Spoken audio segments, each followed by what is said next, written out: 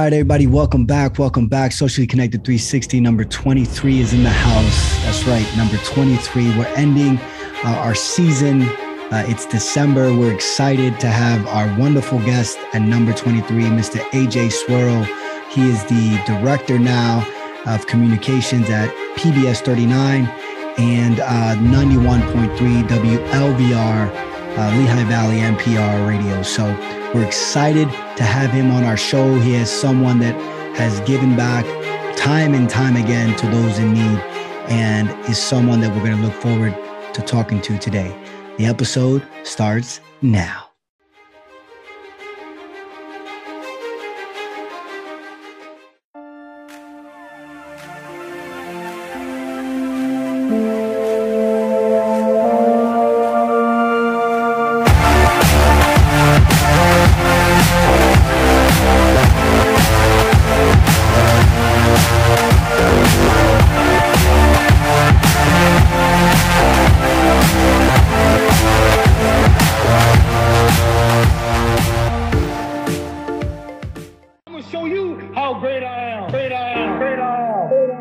This kid's gonna be somebody better than anybody ever knew. I'm gonna show you how great I am. All right, everybody, welcome back. Welcome back. Socially Connected 360, number 23. Like I said earlier, number 23 is in the house. I got my main man, someone who I've seen work in the community. I remember meeting him at one of the festivals, family days that we did in Allentown. He came up to me at that time. We introduced each other because we saw each other online. And man, let me tell you, from that moment, I knew this gentleman, as humble as he seemed, I knew he was going to do some tremendous work in our community. Mr. AJ Swirl is in the house. AJ, how you doing, man? How's everything going? Man, I'm doing good, man. Thank you so much for the invite. I mean, episode number 23, I feel like a certain kind of pressure because, 23, that's a big number, man. The GOAT is number 23. Yeah. So I guess we have to make a good show. Yeah, absolutely, man. 23. It is what it is, man. You gotta live up to those shoes, but live up to Jordan, I guess. Yeah, man. Absolutely. So how's everything going, man? Family's good? Everybody's good? Yeah, everybody's doing good. We just got back from Thanksgiving break. It's always great when you have that break, at the end of the year to kind of refocus and everything. We took some time to go visit family, get down to North Carolina, got away from the cold for a little bit, but we're back. We're ready to go through December, right on into the new year. Hopefully with some new things right around the corner that, we'll be talking about. Oh man, that's great. That's great. So North Carolina. So I got a quick question before we get into AJ, obviously, like I said, like I tell folks all the time, this show right here is to connect you with individuals like AJ, who work hard in our community, who've done wonderful things. But we want to get you to know them even deeper. Right. But real quick, before we do that, North Carolina, are there a lot? I do cycling, of course people see all my stuff on social media, but I heard North Carolina is pretty good for cycling. Do you know anything about that? A lot of great trails down there, man. My sister-in-law actually lives in southeastern North Carolina. As hard as that is to understand, just outside of Charlotte, right? So okay, gotcha. Where she lives, you could basically walk or drive or cycle right into South Carolina. And a lot of people do that, you go back there and you see the trails and you can see why it is that people move down there and like to live down there. It's just a different style of life. People go cycling. It was like 70 degrees when we were down there last week. So there was a lot of people out there on the road cycling for sure. So you definitely got to go check it out. Yeah, I will. Just quick story. When I retired from the Navy, I had met a high-ranking official who actually was a big cyclist. I mean, this guy will wake up at 4:00 in the morning to go cycling, and 2-3 hours before even the workday. And he was from North Carolina, and I would say, man, it's beautiful because I was down in Florida, and I was like, man, it's beautiful down here to cycle. It's probably really nice. And he looked at me crazy. He's like, you have no idea. So I wanted to get a second opinion on that. Yeah, no, but definitely it's a beautiful place to go. Definitely recommend going there. Yeah, man, we'll check it out. So let's get right into it, man. So AJ, I know you, of course, when Puerto Rico got hit hard, we worked hard for that, and we'll get into that later. But let's talk a little bit about where did you grow up and your beginning? How did tell us a little bit about that? Let me tell you something, man. It's like I feel so blessed from the guy up above because when I think about my story and how far I've come in life. You can only say that it's a supernatural, it's God, it's all God. But I tell people I'm just a Dominican kid from Brooklyn, man. That's where it started for me. My parents both came from the Dominican Republic back in the 70s, and we were born and raised in Brooklyn, New York. I was the only Spanish kid in a very diverse community. And I think that even back then, it was kind of setting me up to live, in a diverse community and be around, a lot of different cultures and a lot of people from different walks of life. But, just growing up, my parents worked hard. They came here. They instilled in us, a sense of working hard for what you believe in, but a sense of community too. It's not just about you taking care of yourself, but it's taking care of the people around you. And also being proud of who you are. I've always been proud wherever I've been to say, that I'm Dominican, I'm Hispanic, I'm Latino, even in rooms where I'm the only one there, because I think that, we need to be represented. And it's just been an amazing experience, everywhere I've been to represent my community. And that's the thing that I'm most proud of. I grew up in New York, like I said, went to high school in Brooklyn, went to community college in New York, graduated from Bronx Community College back in 1998. and then something interesting happened. I dropped out of school, and I went and I started working in customer service. And anybody who's been in customer service knows that you can make money in customer service, but it really takes a toll on you because people just want to hit you with all the anger and all the angst. Oh my God. And so I did that for a good 15 years. And then, as my parents started to get older, I started to reanalyze my life. They started to age and get to the point where, they were close to, being very elderly. They passed away right around when I was 40. So it was kind of a moment for me to kind of take a step back and say, is this really what I want to do for the rest of my life is being customer service? And there's nothing wrong with that. No, for sure. But, I decided to go after my passion, which really was communications and serving people. And, like you mentioned before, that actually led me to a path with the American Red Cross, which is kind of where, the story for most people around here starts. Interesting. Yeah, I know. And I remember, man, but real quick. So I just did a piece on Rigo Peralta, Dominican as well. And I'm telling you, man, both of your stories to come here, to make it to where you're at now, it goes to show young folks when you're watching this today, young folks, and even older folks, if you're struggling, you can still do what you love to do, and you can still make it. You just got to keep chugging away, and we're going to figure out how to do it here with AJ. So tell us about your family, though. You have a wife, a couple kids. Yep. So my wife and I are both originally from New York. Right after 9/11, I actually left New York, and I came to Reading to live with my parents. They were living in Reading at the time. So when my wife and I started dating, she was still living in New York. I was living in Reading. When we decided to get married, we were like, okay, well, we're not going to live in New York. We're not going to live in Reading. Let's try to find somewhere in between. And that's how we landed in the Lehigh Valley. So I and the thing is, like, I remember coming to the Valley in 03, 04. It was a much different place. Like you go down to Center City, and I remember all those buildings being run down and, just like all the crime and everything. And just to be here during this time and just see like a renaissance of not just Allentown, but the Lehigh Valley as a whole, and the sense of hope that people have now with all the changes that are happening, in administrations and just development and things like that. There's just so many exciting things going on. So we are so excited to be living here during this time. Both of my kids actually attend school here in the Valley as well. They both go to charter school. They're both musicians, just like Dad. Yeah, that's cool. Yeah, that's cool.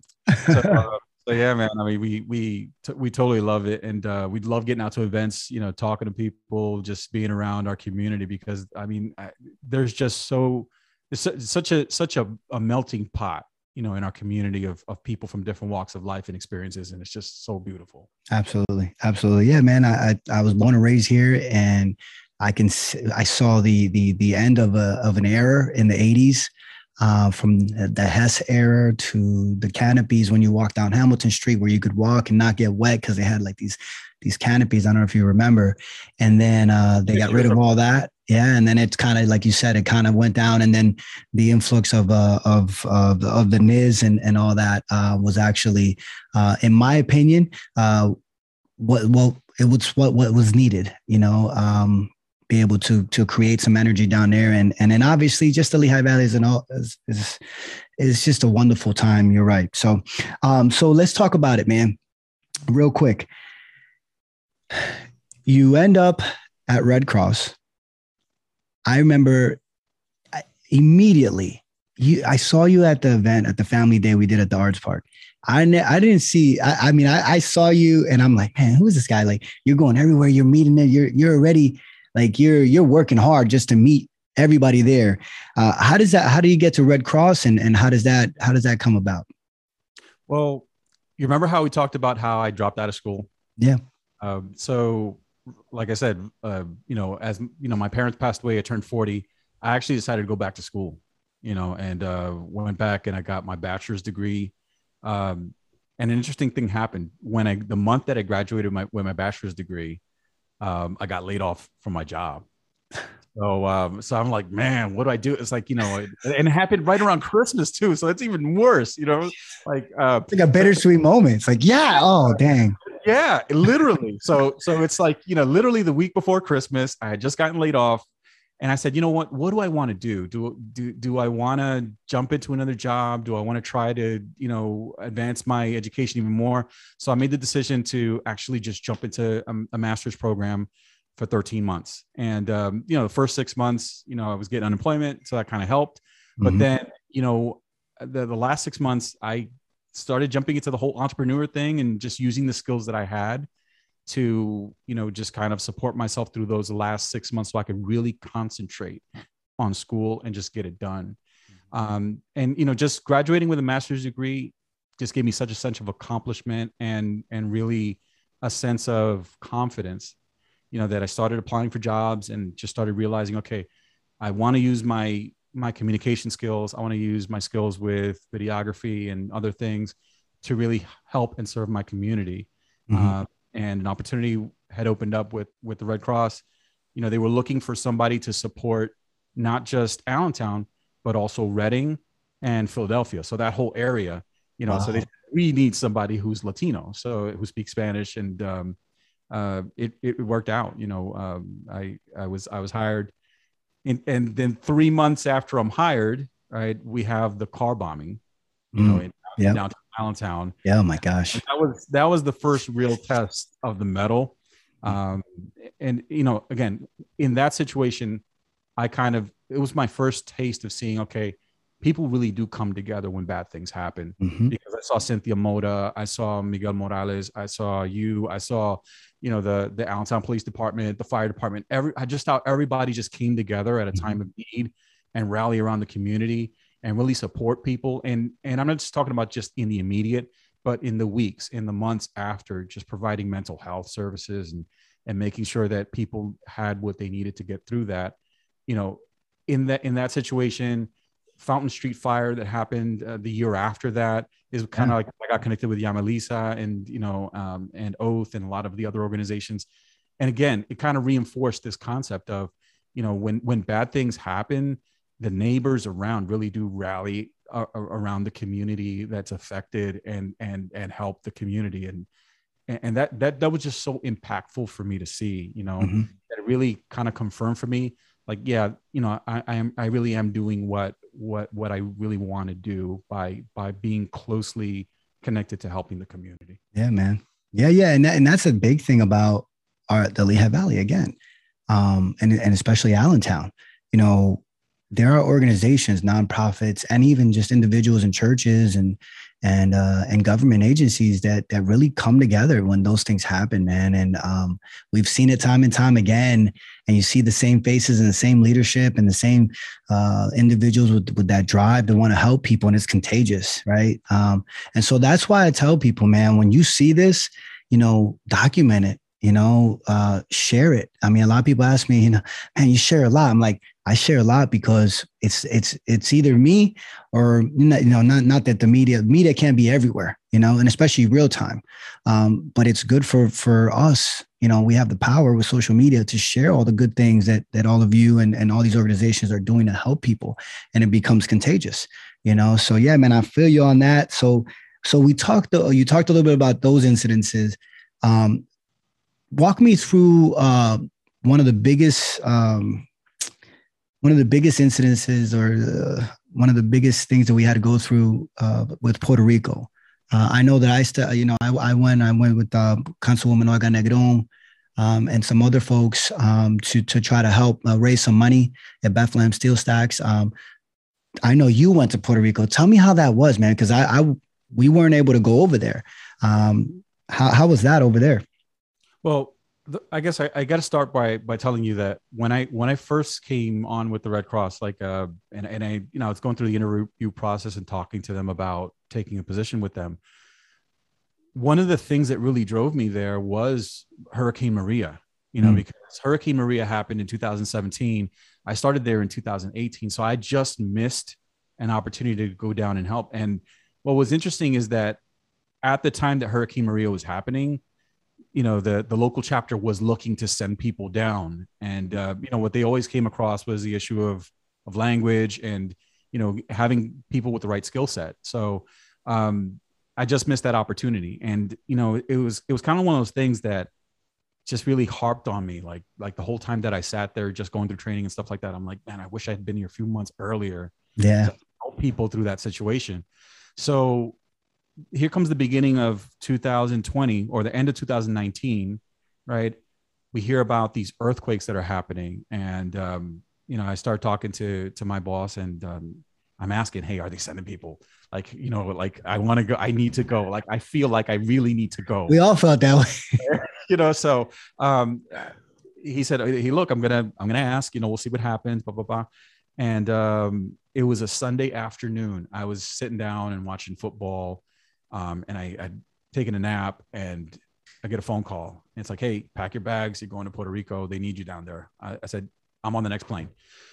So Tuesday, I actually got down there. And, you know, for me, it's like I had never really been down to Puerto Rico before. So this was a completely new experience for me. Like, I'd been down to the Dominican Republic growing up and stuff like that, but never been down to Puerto Rico. So it was, you know, I kind of went, and I felt a little nervous because my thought was like, well, what's it going to be like? Like, how do I get around and stuff like that? But the interesting thing is that as friends of mine found out that I was going, you know, those last days before I left, they gave me maps. They were like, you got to go here, you know, check on my relative that lives there, go to this place, go to that place. Oh, wow. So it's like, you know, everybody was so supportive of me through that process. And then I get there, and I had this feeling of like, man, this feels familiar, you know, because I guess, you know, just being in the Dominican before, it kind of felt like I'd been here before. Very similar. Oh, extremely similar. And at the same time, it felt like, and I was meant to come down here and help people. So we get down there, and you know, the first couple of days we're down on the southern coast. And it's just devastation. I mean, we pulled into Huánica that first afternoon, and just seeing buildings demolished, and school buildings, and, you know, government buildings, houses, you know, on their sides, completely demolished. But the thing that really stuck with me was people's resolve. You know, it's like, these are people that they still had blue tarps on their roofs from Hurricane Maria, and they just had like the best attitude about things. They were like, oh my God, I'm alive. I could replace a house. I could do this, whatever. And, for something that, us here on the mainland, it would like completely depress us and really make us feel bad.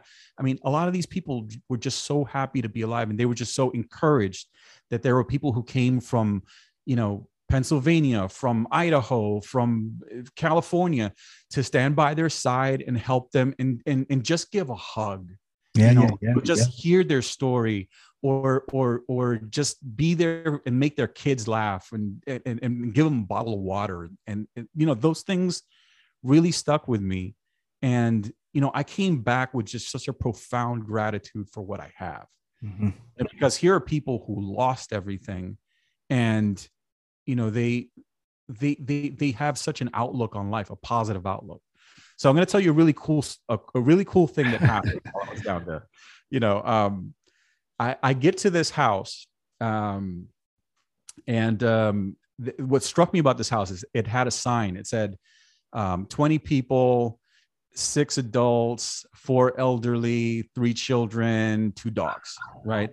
And they all had tents on the front lawn, and that's where everybody was sleeping, because they were told, don't sleep in your house, because there could be structural issues with the house. Mm-hmm. Right? So I go down there, we're talking with the family, we're providing them with, emotional counseling, we're providing them with food and other resources and things like that. And then one of the ladies, she's like, thank you so much for coming. Like, where did you come from?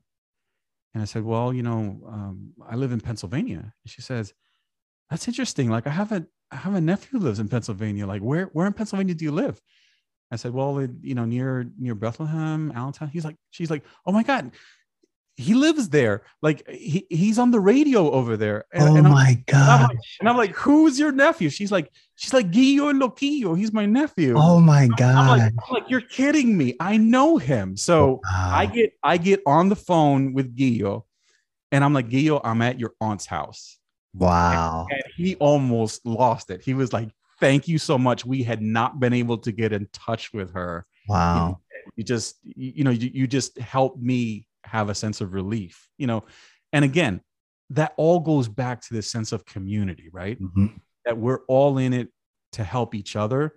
But it's just amazing that, you go out thinking that you're helping, just people down there. But that's just an example, like how you're able to help even people over here mm-hmm. to have a sense of relief that their family members are okay. So, yeah, I mean, Puerto Rico was just like, it was an amazing experience. And then the thing is, you're down there, you're told everybody has to stay out of their house. And then I come back and COVID starts, and we're told everybody has to stay in their house. Yeah, geez. So it was an interesting 2020 for sure. Yeah, man. Yeah, an interesting couple of years. But yeah, man, and again, Red Cross, thank you so much to them. Just an organization that has been there time and time again when it comes to every natural disaster in our country, and continues to raise money and continues to help people.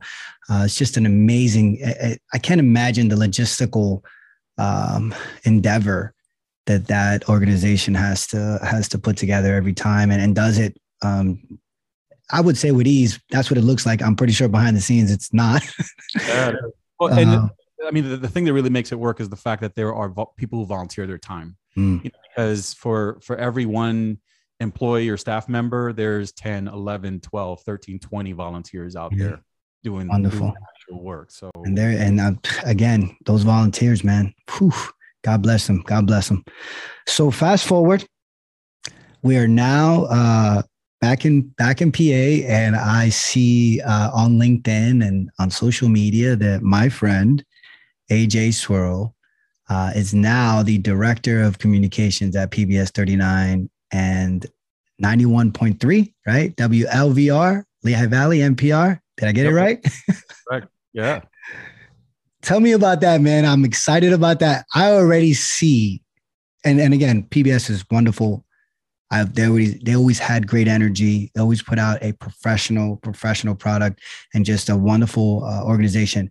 But there's a sense of energy now that I'm seeing a little bit of a shift. So tell us about that, man. How does that come about?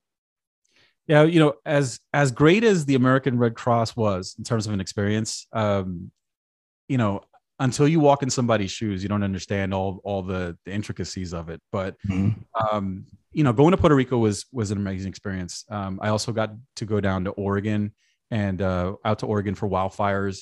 I went to Orlando for hurricanes, and those deployments. I mean, you're away from your family 2 weeks, 3 weeks at a time. Yeah. Oh, geez. Yeah. And I know that you can understand this because you were in the military. I mean, what it's like to be deployed and the toll that it takes on your family. Absolutely. You know, I understood that I couldn't sustain that forever. You know, that I couldn't be out away from my family every fall or every winter or whenever something happened.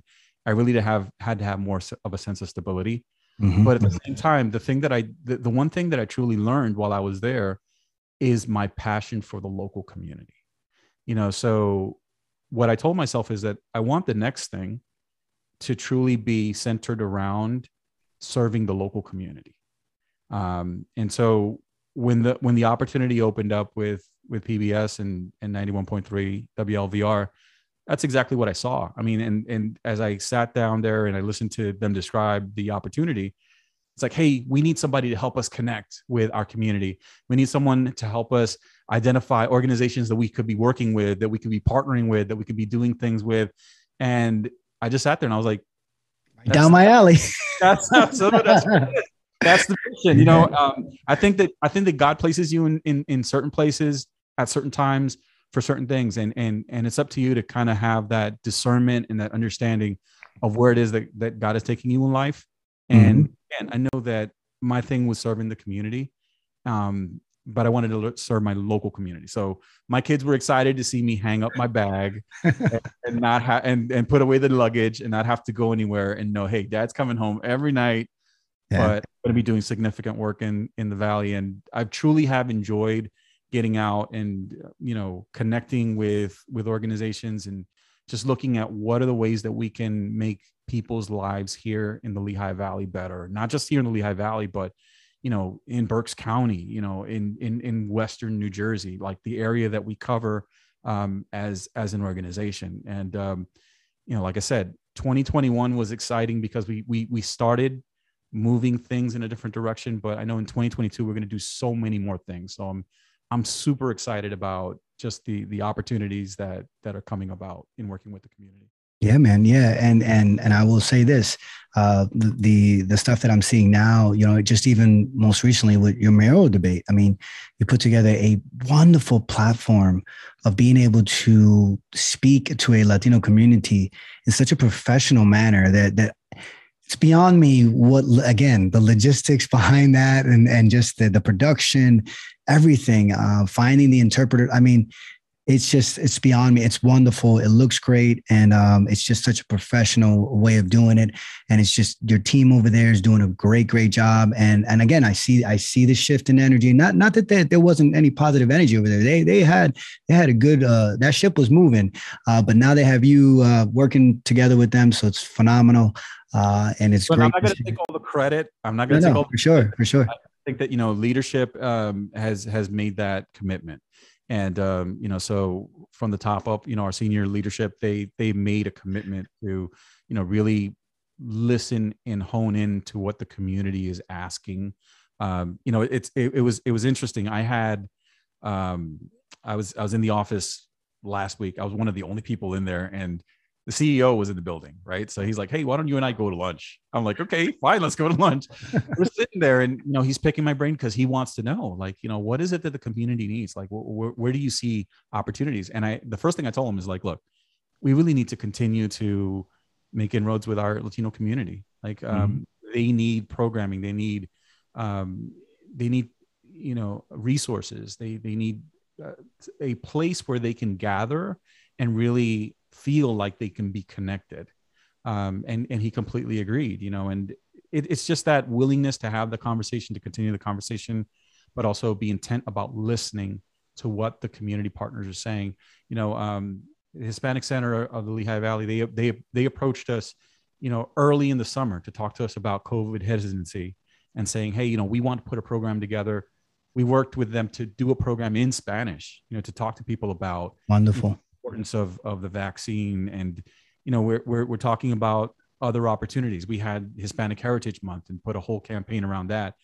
But the thing is, we're not doing these things as one-offs, to check off a box. It really is a commitment to really embrace the diversity of our community, and really be kind of like that hub where people can gather and really celebrate the fact that we're different, but we have commonalities, even though we're different. Absolutely. Absolutely. And again, when I worked with the PA Latino Convention as the marketing manager, the first 3 years, of course, as I've taken a step back from a lot of boards and just trying to work on my health and just do some other things. But I noticed that PBS did come to Lancaster and was involved in Bethlehem and went to Reading, the virtual when they had the virtual, and then most recently in Reading again.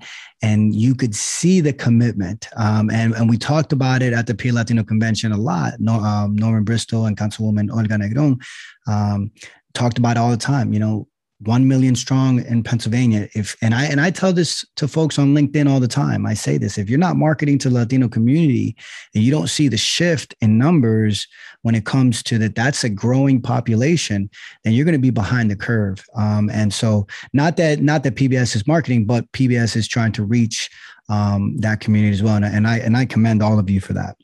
Yeah, 100%. I mean, I think that there is a gap. I'm going to take off my PBS hat for a second, and I'm just going to talk in general. I got you. What I see as a media person is there really is a gap, and gaps are opportunities that somebody needs to fill in. And with the Hispanic community, I mean, a lot of what you see is, people wanting to sell you cars, people wanting to sell you, this and the other thing, and rice and food and restaurants, and that's fine, but there is a space there for impartial information, for truly neutral news information in Spanish, that I think that many people in the Valley that are in the news business need to explore.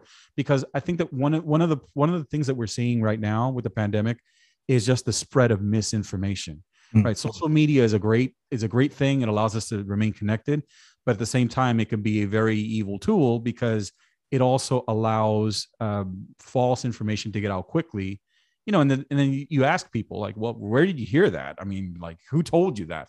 Oh, I saw it on a meme, or I saw it on this, or I saw it on the other thing. And there's really no understanding of how to distinguish what's factual news versus what's a rumor. So I think there's an opportunity to educate our people, and I think, again, it goes, putting my PBS hat back on again, it goes back on to, as an organization, one of the things that we seek to do is engage in civics. So what are the things that are important for the Hispanic community? It's understanding that elections are important, every single one of them. The census is important, every single one of them. That you being in the know as to what's happening in your city, understanding when meetings are happening at City Hall, understanding when meetings are happening in the municipality, what decisions are being made, how those decisions affect you, how those decisions affect your taxes. Absolutely. All these other things. It's so important to be there present, but the only way that people are going to be there present is if they know more about how these things impact them and the importance of them being present. Yeah, man. Powerful stuff. And I 100% agree. At the end of the day, it's communication, it's your forte. Communication is key. And especially in any community, white, Black, Hispanic, it doesn't matter. All in our entire community, being able to communicate and then effectively, because, we see folks trying to communicate or trying to put out information. And again, it's just not effective, but to do it at the level that you are doing it, man, I see a wonderful movement going on with PBS. I have to give you your own too, man, because one of the things that people don't understand because they haven't been around us is, we talk about a lot of our commonalities, right? Growing up. And I remember that you talked about your dad and how your dad was just so into radio and communications from an early age. Yeah. So let me tell you a quick story about my dad. We're like twins. Hold on, we're like twins. I don't know. You're my twin brother. Separated at birth or something. But one of the interesting things with my dad is that he grew up in the Dominican during a dictatorship, right? Trujillo regime was one of the worst in Latin America. Wow. And he grew up during that time, right? He was formed during that time. So my grandfather pulled my dad out of school when my dad was in 5th grade. Wow. And since he was in 5th grade, he basically had to work, in carpentry and, furniture and stuff like that.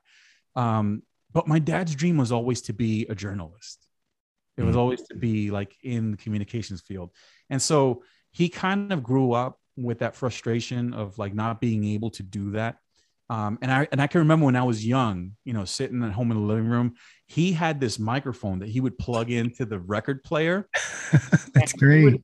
And he had these records, right? Like from parades and stuff like that. And he would just pretend like it's the Rose Parade. And, here goes the float from such and such country, blah, blah, blah. And he would start talking about it. And then he would pass me the mic and say, I would do his color, right? I was doing his color commentary. Yeah. But it's just funny how like from that very young age, it's like I kind of felt an affinity for communication and for broadcasting, and bring it full circle. Here we are, all these years later, and you and I are both doing it. I think those are the beautiful things that this time period is creating, is these opportunities for people. So I get on my soapbox with people who are our age, and I tell them, look, there's no reason why you can't pursue your dream. It took me till I was mid-age to actually get back into school and really pursue hard after what I wanted to truly do in life. But anybody can do it. And I think that it's important for people within our community to do it, because like I said, there's that vacuum, there's that void for journalism in Spanish. And the only way we're going to fill it is if we have Spanish speaking journalists, people have that passion and have that drive. We've got Victor Martinez here in the Valley. He's great. He's amazing, but he's one person. We got Perla. She's one person. We need an army of people. Genesis. With Genesis. And, I love working with her. She is amazing. She is a true and consummate professional. But we need more people like that. We need to broaden the army. We need to get people in newspaper journalism. We need to get people in, on blogs. We need to get, but not just anybody who just wants to sit down there and get noticed. It's people who actually have a passion for journalism, and not just any journalism, but truly neutral journalism, so that our community can learn more and become better educated to make better decisions. Absolutely, man. Investigative journalism is not saying it's a thing of the past, but we really need it in our community, Latino community, because we need to be, like you said, we need to be able to put out that information that is correct and factual, and it's needed. So, man, I commend you on that, man. It's great to see. I'm always looking forward now to, and before too, I remember being a kid, quick story. My mom, and I tell this story, when I ran for mayor, true story. Mom, I love you. I'm going to tell the story. So my mom learned English watching Sesame Street and Mr. Rogers. Oh man, let me tell you something. That is the 4th time that I've heard that. Yeah. I kid you not. The month that we were putting together these spots for Hispanic Heritage, I was just thinking like, what am I going to ask these people? Like, I'm going to ask them about how their kids learned, and they're like, like Olga and Juan, Juan Martinez. They're like, no, that's how I learned English. I was like George. I was watching Sesame Street. Mr. Rogers. Like, I was just so amazed because you think that the impact of shows like that is limited to just kids, but there are people who came from Puerto Rico, people who came from Dominican Republic. Yeah, because you got to keep your kid calm. So what do? You put him in front of the TV at the time. Yeah. And you're watching Sesame Street and Mr. Rogers, and Sesame Street, right? Obviously, they spoke Spanish sometimes there, so it was very Maria Luis. She spoke Spanish sometimes. So it was like they were embracing. Oh, yes, hablaba español también. Oh, qué bueno. I want my kid watching this. So that's true. My mom and now, I mean, she's good, so many years later and about to retire, hopefully soon from St. Luke's. But yeah, man, so that's a quick story of my mom. And And my dad as well. My dad, he learned English. My dad obviously worked in warehouses and met a lot of people. But my mom, yeah, that's how she learned English. It's pretty cool. Talking about how we grew up though, in the shows that we watched, there was one thing that, that I know I wanted to share. I remember growing up, and I don't know if this was your experience, but there were shows that my mom watched, like Sábado Gigante. She used to watch, the news on Novelas. Novelas, yeah, absolutely. but every single day, she used to watch Despierta America, right? Because that was kind of like our version of Good Morning America. So cool thing happened last year. Last year, Hurricane Laura happens down in Texas, and I'm up here in the Northeast. Just so happened that 1 week I was covering our national advanced public affairs, at the Red Cross, and I get a call, and it's like, hey, tomorrow morning you're going to be on Univision. I'm like, okay, because I'm thinking it's the Philly station, right? It's like it's Univision 65. Okay, just let me know when so and so is going to call me. No, this is national Univision. Wow. Despierta America. To me, that was like the full circle moment. Wow.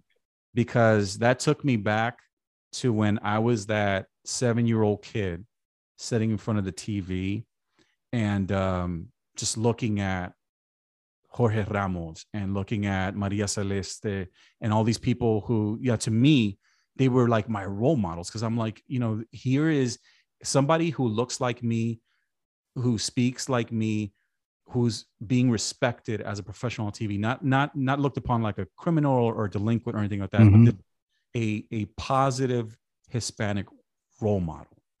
And then here I am last August doing a live hit from my backyard. Wow.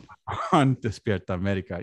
It was just one of those moments where it's like, I know that there was some kid somewhere that watched that and said, you know what, if he can do it, I can probably do it too. And those are the moments that on this half now, those are the moments that I live for, is to kind of inspire the next generation not to think of themselves as something more than they think of themselves, not to see themselves in a greater light. And that's why, I look at opportunities that perhaps other people get intimidated by. And I said, you know what, I'll try walking through that door, because the worst thing that could happen is they could say no, right? Absolutely. There's nothing wrong with somebody saying no, because no is just clarity, right? That's all it is. It's just, okay, no is just a correction back to you finding your true way. Absolutely. The question is, what if they say yes? Exactly. And then the show begins. Right. That's right. So. Amazing. Perfect segue. I only got a couple more questions, but perfect segue.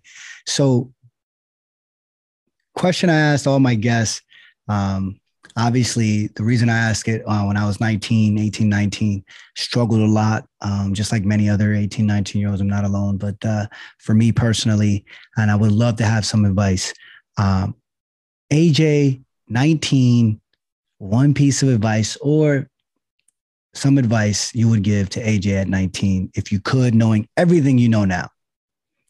What's interesting is that what I would ask or tell myself at 19 are the same things that I'm telling myself now. Wow. Because I feel like I'm entering a new chapter of my life. So 18, 19 is a special age for many people, because it's kind of when you enter adulthood, right? It's leaving behind adolescence and childhood and really evolving into an adult.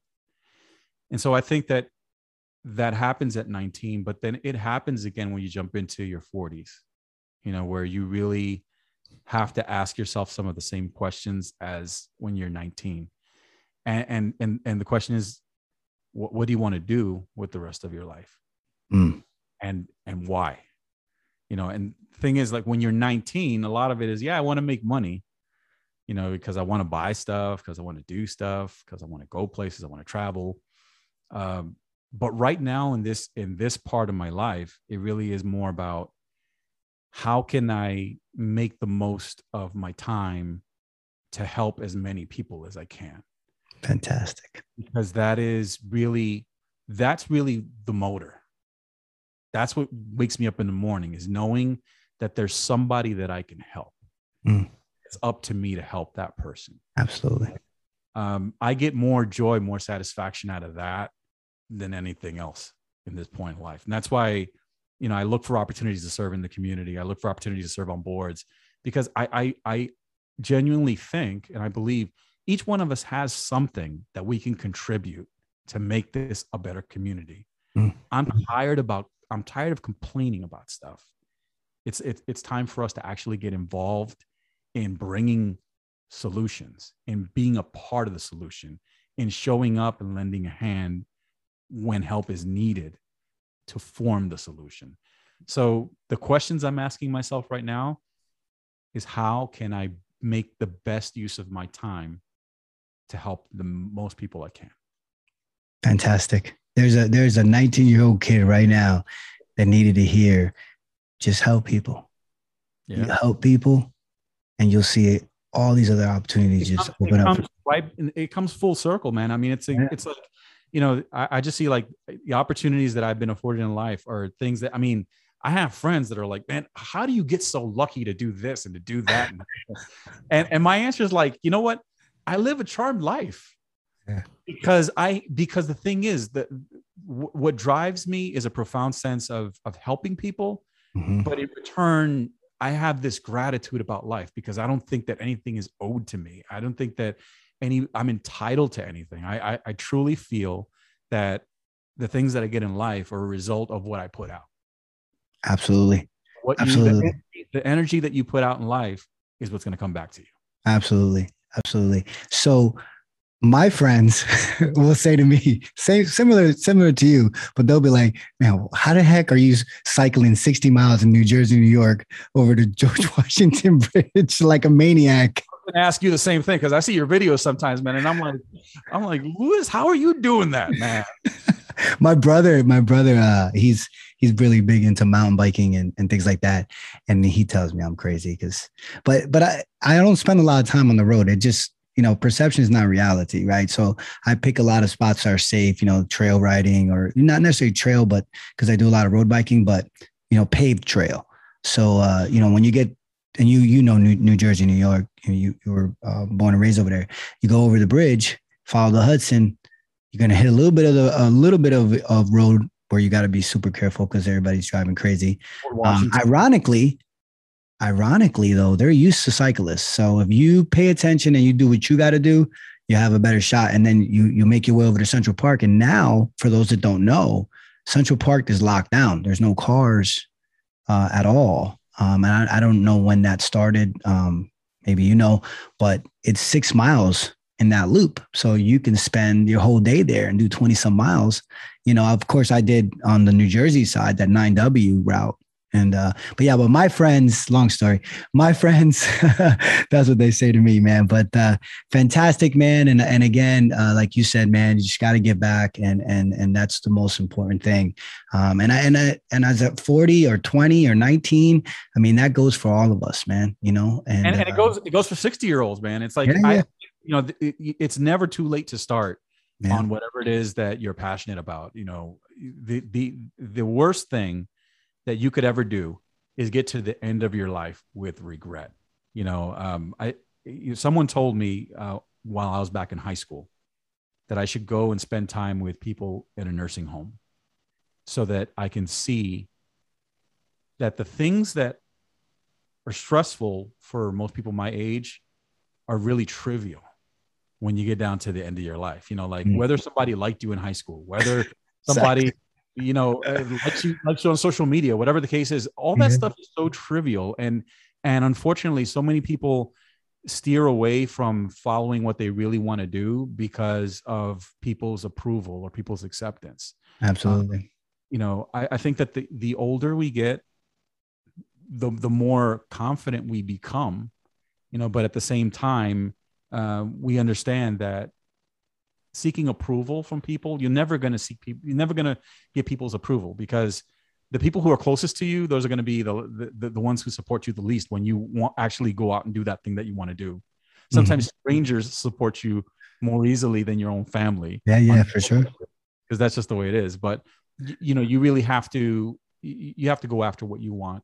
I mean, life is too short to, you know, seek approval from other people. Just chase after your dreams, follow your dreams, put the energy in to the world that you want to get back, and good things will happen. Absolutely, man. Absolutely. We see it time and time again. I mean, it is what it is. So real quick, 2 more questions. And I swear it's only 2 more questions. So good, music. I follow your TikTok. Obviously I follow you on a lot of other things, but there's 2 things I know. You sound like you could work at ESPN Sports Center, first of all. With I think you follow the Jets, right? Do you like the Jets? Yeah, the Jets. Yeah. So I see that popping up sometimes. I'm like, man, this guy could be a Sports Center anchor. No problem, right? If they ever had the competition come back where they had folks come in and try, man, you hands down, I think you got it. And then, you know, something interesting thing about Sports Center that you mentioned.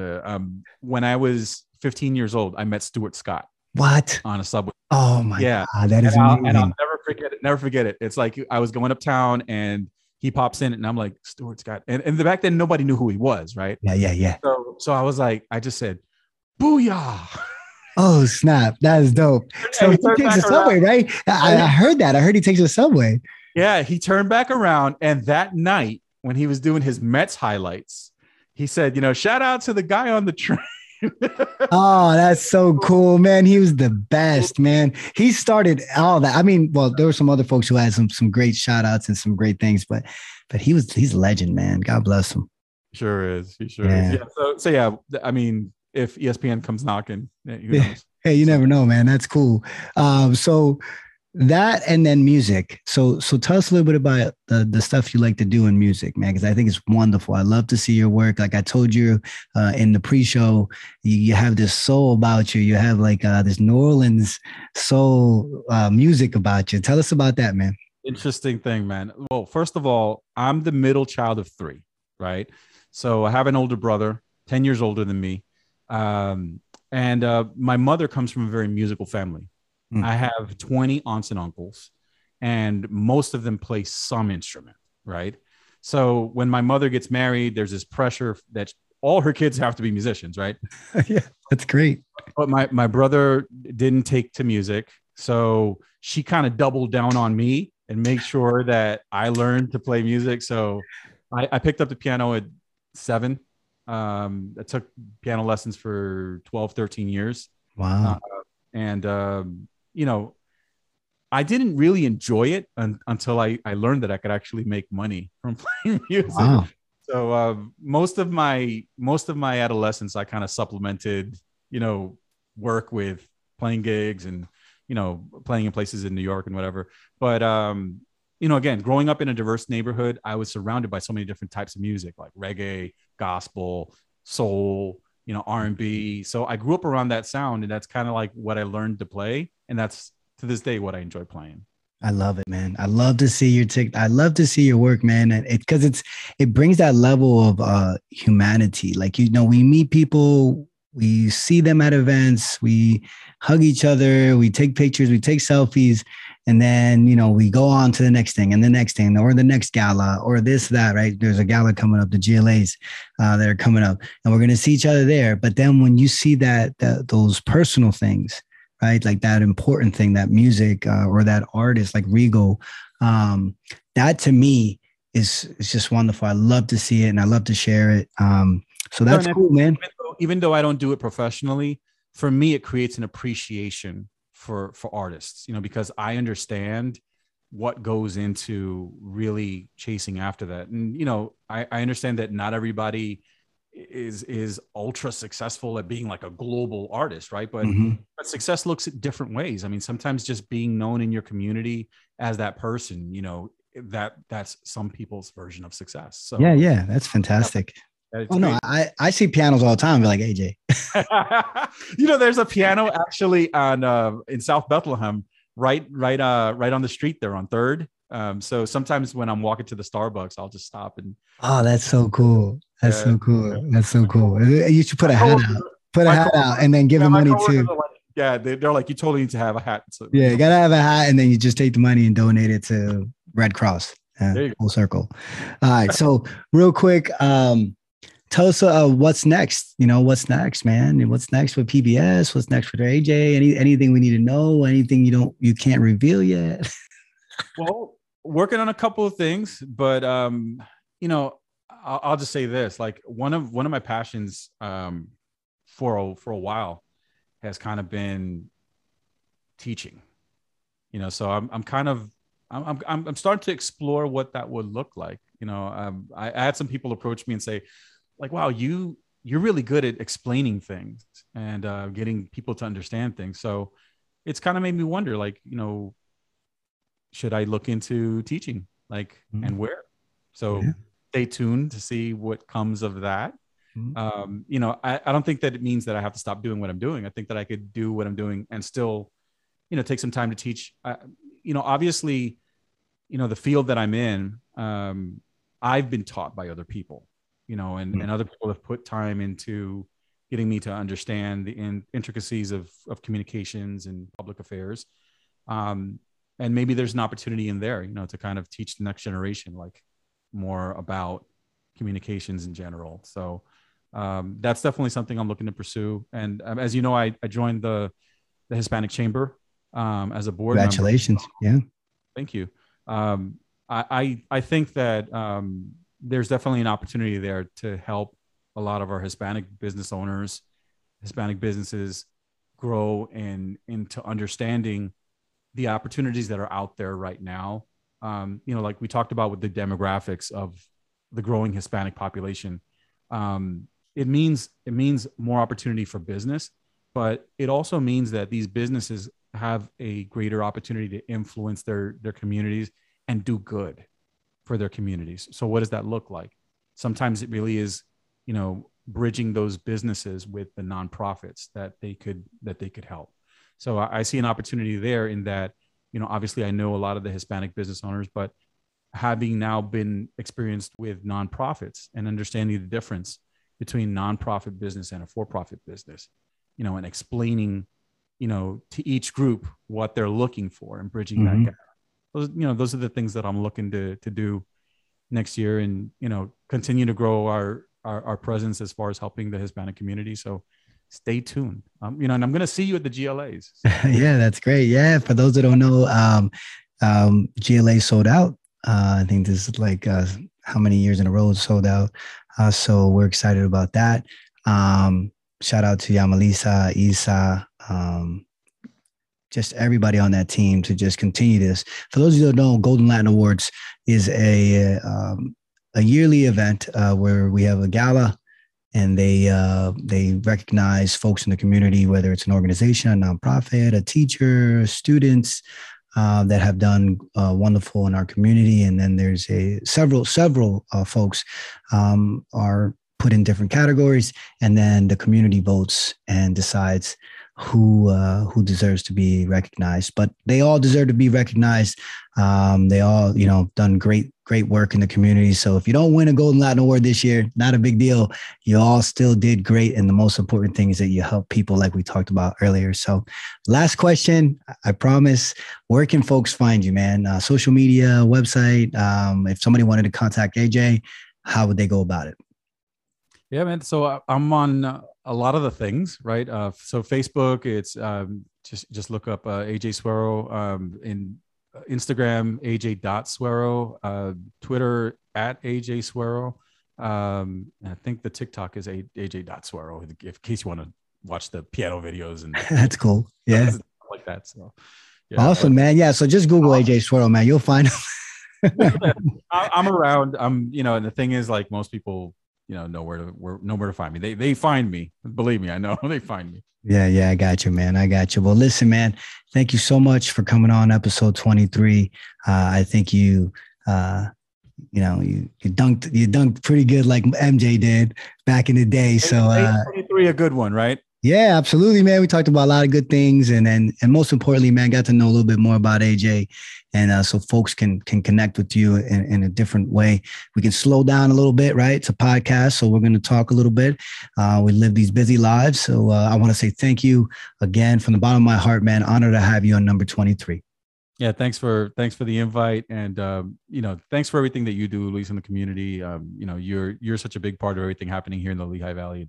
Completely appreciate the invite again. Thanks, boss. There you have it, folks. Number 23 is in the house. Like I always say, stay connected.